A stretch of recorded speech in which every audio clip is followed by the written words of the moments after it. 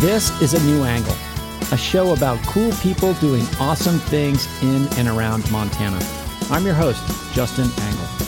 This show is supported by First Security Bank, Blackfoot Communications, and the University of Montana College of Business. Hey folks, welcome back, and thanks for tuning in. Today I'm speaking with acclaimed journalist and writer Hal Herring. Hal is a contributing editor at Field and Stream, where he writes the Conservationist blog. He's interested in complex topics central to life in the American West, and is currently working on a deep exploration of public lands. I do envision a future where we, the American people, are going to drag these issues, the issues of our public lands, the issues of the environment and conservation, out in front of the two political parties. Since this topic is so big, we're bringing you this conversation in two parts. Here's part one. Well, Hal, thanks for coming on the show. Thank you, Justin. Thanks. Glad to be here, man. Yeah, so tell us, where did you grow up and what did your parents do? That's a long time ago. So I grew up in North Alabama, and my parents, my mother was a homemaker, educated at Hollins back in a long time ago. Okay. My father was a lawyer, and he had served in World War II as a B-17 pilot. Wow. At a very young age. They were both South Alabama people and people from the South. There's a very big line that goes through Alabama. And they were South Alabama people who moved to North Alabama as North Alabama kind of boomed in the 50s. Sure. And then I was born in the 60s. When I was about 11, they never liked living in town. So my father was able to buy a property, 136 acres outside. Wow. Almost in Jackson County, Alabama. And so I kind of grew up there. Yeah, as an 11-year-old, that must have been quite an experience. I think it was like, it was unbelievable, really. Yeah. You know, I was a huge fan of like old time like frontier literature and adventure stories and Zane Grey and Field and Stream and Sports Afield. And all of a sudden I was right in the middle of a place where you could do all of that, you know? Absolutely. And so how did you make your way to Montana? Why did Montana become your home? In a way, it was an accident. I came up here, though, I was writing a little bit, and I came up here to Yellow Bay Writers Workshop to kind of study with Tom McGuane was there, the novelist. William Kittredge was there, Annick Smith. It was incredible. I was only about 22 or 23, and I took the train up here. And guy Phil Condon from Missoula picked me up. He's a great writer from Missoula. Mm-hmm. And we went up to Yellow Bay, and I just had it was during the 88 fires. And I had a kind of a huge experience of seeing the real West for the first time. And I never got over it. And the other thing was I had been a Hodad tree planter during college and earlier for paper companies in Alabama. So I had a kind of skill that you could use in the Rocky Mountains. Sure. You're going to have to explain for the listener and for me, really, what is a Hodad tree climber? What does Hodad mean? Okay. So a Hodad is a purpose-built tool for planting trees. Okay. It's a long flat blade, 14 inches or so with a kind of tapered, and you swing it. It has like an axe handle on it. Sure. But anyway, you can plant a tree seedling like in a cutover block or what they call like in a clear cut or whatever. You can replant, and it's made for going quickly. Sure. And doing the job. It's like purpose built. You don't use a Hodad for anything but planting trees or shrubs. And so, yeah, transferable skill for sure.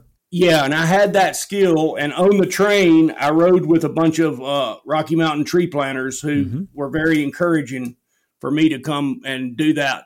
It turned out they got a bonus if they recruited somebody that stayed around. Oh, yeah, the old referral fee. Yeah.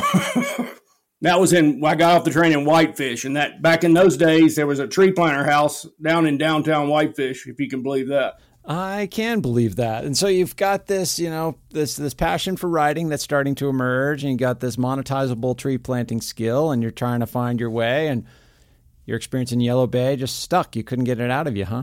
I couldn't. I went back to Alabama and worked that winter. And then the woman that would become my wife and I drove back out here. I think we came out here in May. And we ended up in the Bitterroot around Stevensville.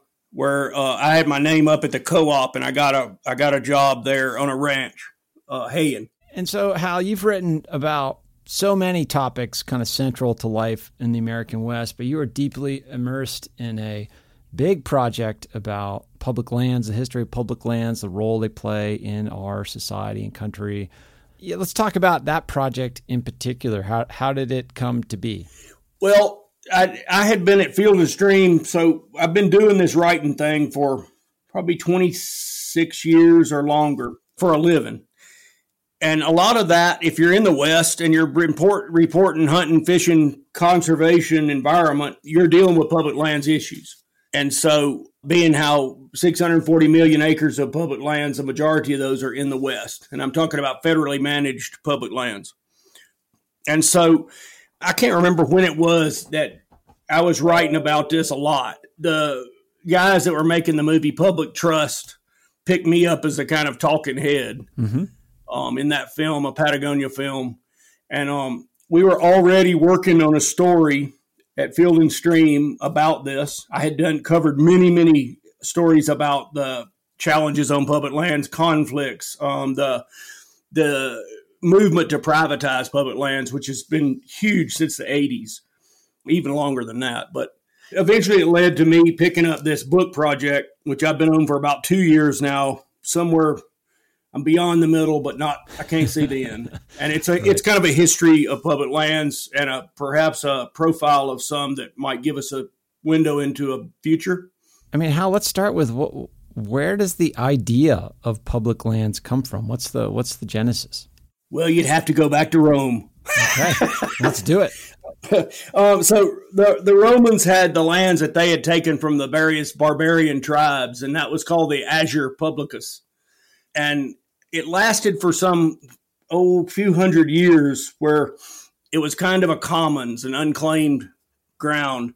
And as the civilization matured, some would say became more decadent, that land was parceled out to like legionnaires and politicians. And the people who had occupied that, mostly pastoral peoples, were then kind of forced into the cities as labor. So the concept is really, really old. The existence, however, is not. I think we're the only country. You have Australia and Canada have what's called crown lands. Mm-hmm. And those are owned, by the Queen. And they don't have the people don't have a lot of say over what happens to them. And in the unique and bizarre way of the United States of America, we decided to go a different way, starting in the late 1890s, early 1890s, I'm sorry. And we created this enormous commons of the lands that we couldn't give away during the various homestead acts and that the railroads didn't take and that you couldn't use for anything else, which is really the genesis of the public lands. If you'll notice, they're in the high mountains or the deserts or like Nevada, where there was no water. You couldn't settle it. You couldn't give it away. Yeah, I mean, that sounds kind of like these lands were unwanted in a way by the people of the time. They were unwanted for ownership. Like if you go to eastern Montana, where you go to a lot of these big Bureau of Land Management lands, that land does not support enough cows for a person to want to own it and pay taxes on it. Got it. Okay. But it does support enough cows to be used, right? Mm-hmm. But not to be owned. And if it goes even further than that, but into lands that were given away during the 1909 Homestead Act, which was a big mistake. John Wesley Powell and everybody else had said, don't give these lands west of the 100th meridian away, don't settle them, don't do this. And then we did it and we got the Dust Bowl. A lot of those lands then reverted to federal ownership. They're called Bankhead Jones land. Those are leased for public education funding, which there's a lot of brilliant moves made in the assemblage of our public land system in America that people seem to have missed. I mean, none of us really know history unless we're concentrating on something, Mm-hmm. And so let's talk about that. I mean, there's so many threads we could pull on here, Hal. I mean, maybe you mentioned the privatization movement starting, kind of rising to prominence in the 80s, but its roots predate that. Talk about that thread of the political history here, the movement to get these lands out of federal management. to predicate that would be how we ended up getting any of them in the first place, which was the Forest Reserve Act of 1891 under President Harrison. He passed that, and he had like the Boone and Crockett Club and all those wealthy people from the East who loved to come west and hunt. And they also were reading books like George Perkins Marsh, Man in Nature. And these were people, there was an amazing number of people. John Muir was around then, but there was an amazing number of just serious naturalists and geomorphologists and geologists and geographers working in the United States at the time. And one of the things that they noted was that the watersheds back east, when they had been logged off relentlessly and burned, the water didn't flow anymore. Okay. The creeks plugged up. It was a disaster. And what they realized was if you were to slow down the sheep and unconstrained grazing in the high watershed country of the West, that would be a huge gain for the future. Mm-hmm. So everybody that's listening to this probably knows the Bitterroot National Forest south of Missoula, which also the Lolo. Those came in under Grover Cleveland in what Cleveland called the Washington Birthday Forests. Okay. And those were based on the Forest Reserve Act of 1891, which really was a pretty slim chance that it even passed. But Harrison set aside about 13 million acres of watershed headwaters, California in particular. And then Grover Cleveland built on that, and the Bitterroots were being incredibly logged and grazed as settlement was increasing. And what people saw was that they were going to save those headwaters, or they were going to end up in a future of extreme aridity.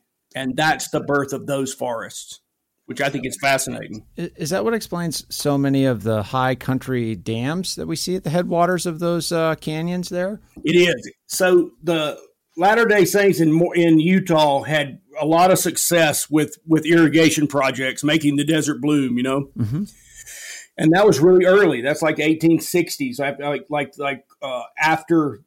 during the Civil War and whatnot. So people knew that water could be used to make the lowlands profitable as agricultural lands. They knew if they lost that snowpack country to like overgrazing, overlogging, deleterious uses, that water would no longer be reliable. And so that is why you see those. When you go to the Bitterroots, the federal public land line starts up in the mountains. It's not down in the ground, in the low ground. It's not in the valley. And if you go to Nevada, there's very little water available on public land in Nevada. Mm-hmm. The water it's private, you know. We'll be back to my conversation with Hal Herring after this short break.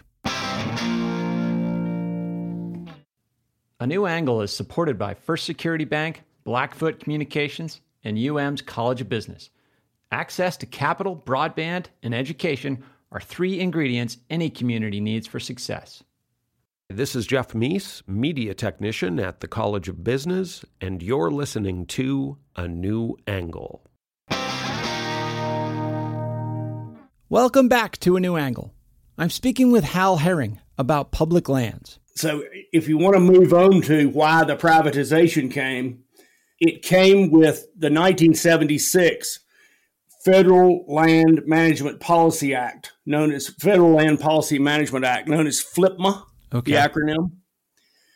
And that's during the big environmental movements of the 70s, which gave us the EPA and the Clean Air Act and the Clean Water Act. Right. We passed FLPMA, which changed the management on public lands towards a more multiple use, which gave like wildlife and more plants and animals more protection. And people who are used to using those lands pretty freely up until that time soon found themselves being bound by federal management that they hadn't experienced before. Yeah. So how can we just roll back a little bit to, you mentioned the Endangered Species Act, Clean Water, Clear Air Act, up until that point, like what was the relationship between these public lands and kind of extraction interests, whether it was a mining interest or a forestry interest or a cattle rancher trying to lease land from the federal government? Okay, it's a complicated question, but there's an answer. Open range in the West was brought to an end with the 1934 Taylor Grazing Act. And it was brought to an end because the range was so degraded that everybody involved, I mean, the Dutch Bowl was raging, right? Yeah. And everybody involved, everybody from the smallest scale rancher to Preston Nutter, who roamed his cows over all of the Grand Canyon and southern Utah, and they all wanted some kind of regulation. And so we passed the Taylor Grazing Act, which gave the federal government the right to manage grazing, own what was left of the public lands, given that we had given away millions upon millions of acres into private ownership as settlement increased in the West. So the Taylor Grazing Act ended up making quite a few people mad, but it was still very much geared toward utilitarian principles on public land, you know. And the same was that mining is a little different because mining is on public land is under the 1872 mining law, which is incredibly permissive. A mining company didn't really want to own that land because once your mineral is depleted, you don't really want you have to move on. Fallout. Yeah. And the same is true to some extent of energy companies. It's not really beneficial to an energy company to own, say, the Pinedale Anticline down in Pinedale, Wyoming, because resource is finite and the impacts are high. But prior to 1976, prior to this environmental consciousness in the United States, which was 100 years in building, right? I mean, we had to go through the Dust Bowl and we had to go through the Cuyahoga River fire and the death of like the Tennessee River where I grew up. We had to go through a lot of bad stuff in order to get this consciousness. Rachel Carson's book, Silent Spring, was integral to it. The Sierra Club, all these conservation groups. And most people were kind of on board with this. But the impacts of the regulation in 1976 on public lands started the beginning of the backlash.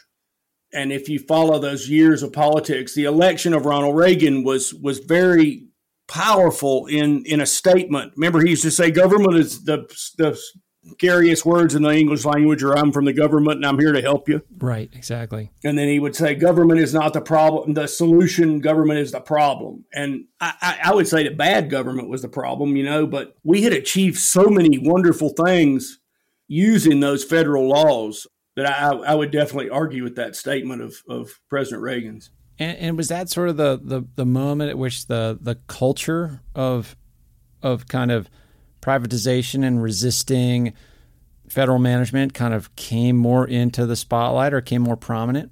Certainly did. And it's fascinating because the culture came almost as soon as FLPMA was passed. Yeah. And it came out of Nevada, which was the original, what we call the Sagebrush Rebellion. Mm-hmm. And Ronald Reagan used to put on his hat and say, I'm a sagebrush rebel too, you know. Sure.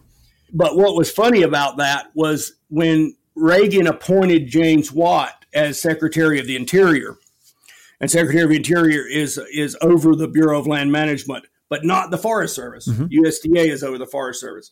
But James Watt was at Interior, and he proposed an outright sale of about 30 million acres.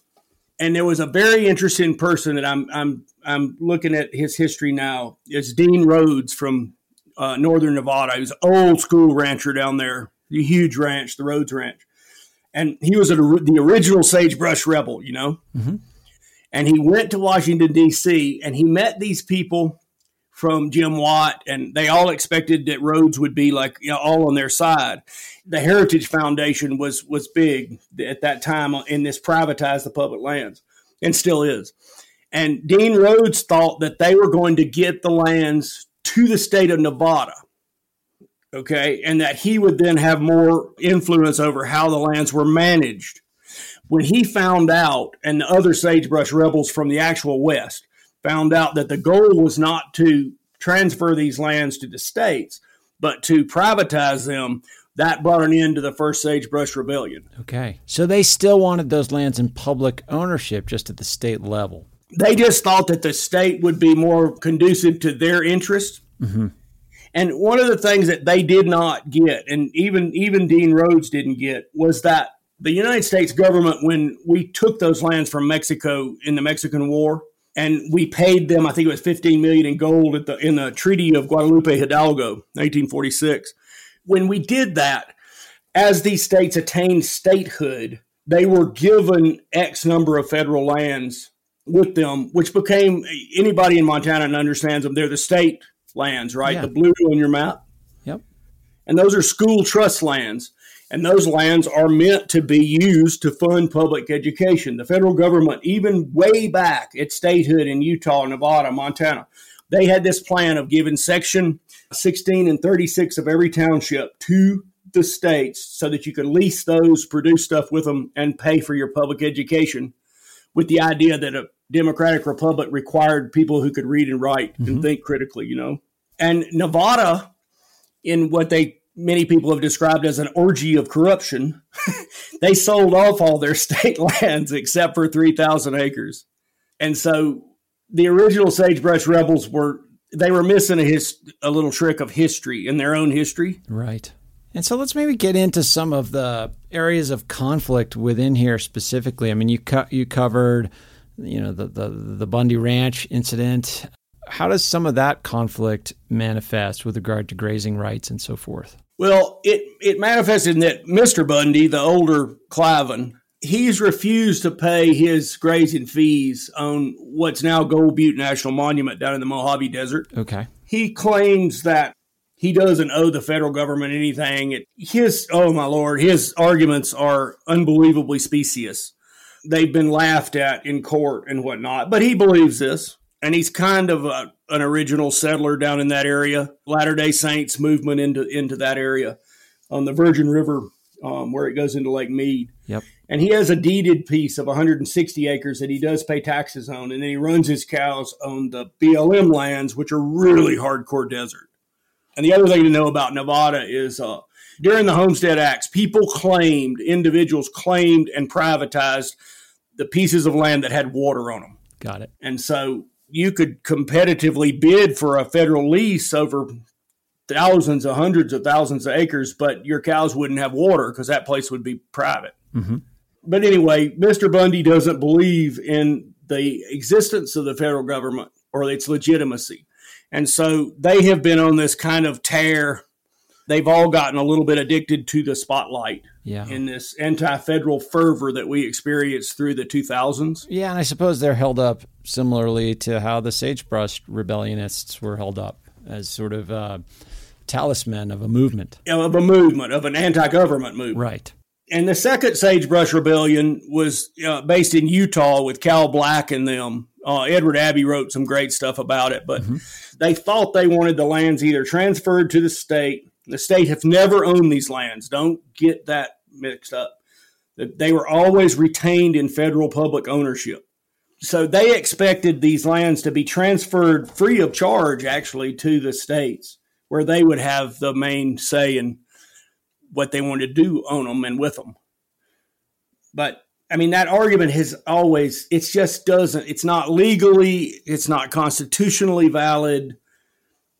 I'm not sure exactly how it's gotten as much traction as it has, except that think tanks like the Heritage Foundation, and then people like Ken Ivory, who's a real estate developer in Utah, they can see that if they were ever successful in transferring, say, some of these huge pieces of BLM land in Utah, the beautiful Canyonland stuff, that they could make a fortune.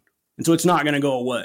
And outside of like just privatization for profit-making means, I mean, some of the distrust stems from, you have this local access versus non-local management, so to speak. You've got this federal bureaucracy that has a rotating system of hiring and personnel, and you've got people that have lived in certain areas for a long, long period.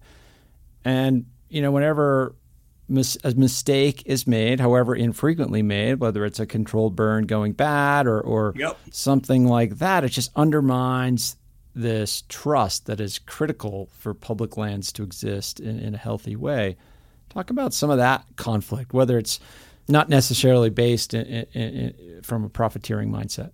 Yeah, well, there's no doubt about that, and profit does come into that as well. Like like the efforts to restore the populations of sage grouse.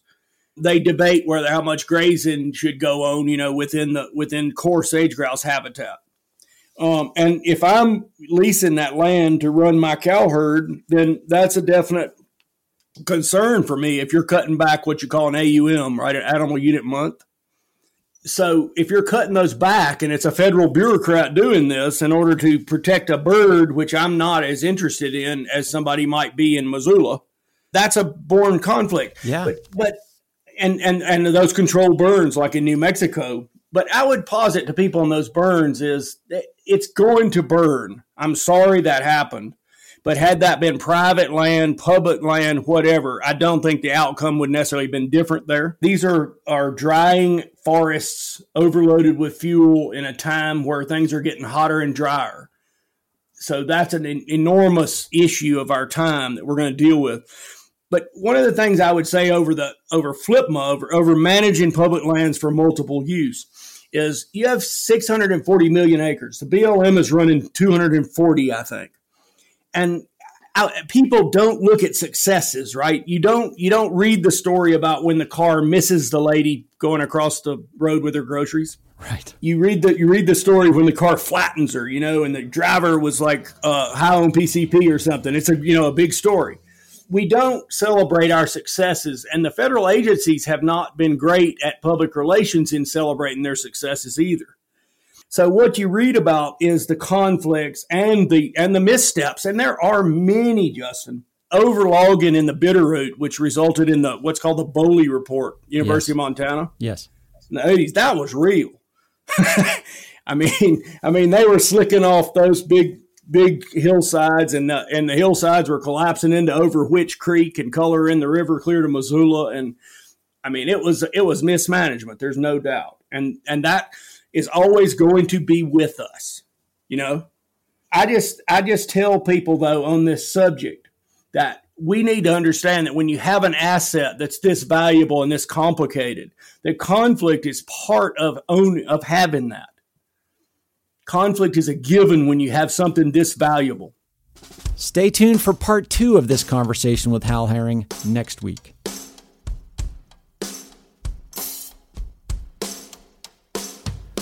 Thanks for listening to A New Angle. We really appreciate it. And we're coming to you from Studio 49, a generous gift from UM alums Michelle and Lauren Hansen. A New Angle is presented by First Security Bank, Blackfoot Communications, and the University of Montana College of Business. With additional support from Consolidated Electrical Distributors, Drum Coffee, and Montana Public Radio. Keely Larson is our producer. VTO, Jeff Ament, and John Wicks made our music. Editing by Nick Mott. Social media by AJ Williams, and Jeff Neese is our master of all things sound. Thanks a lot, and see you next time.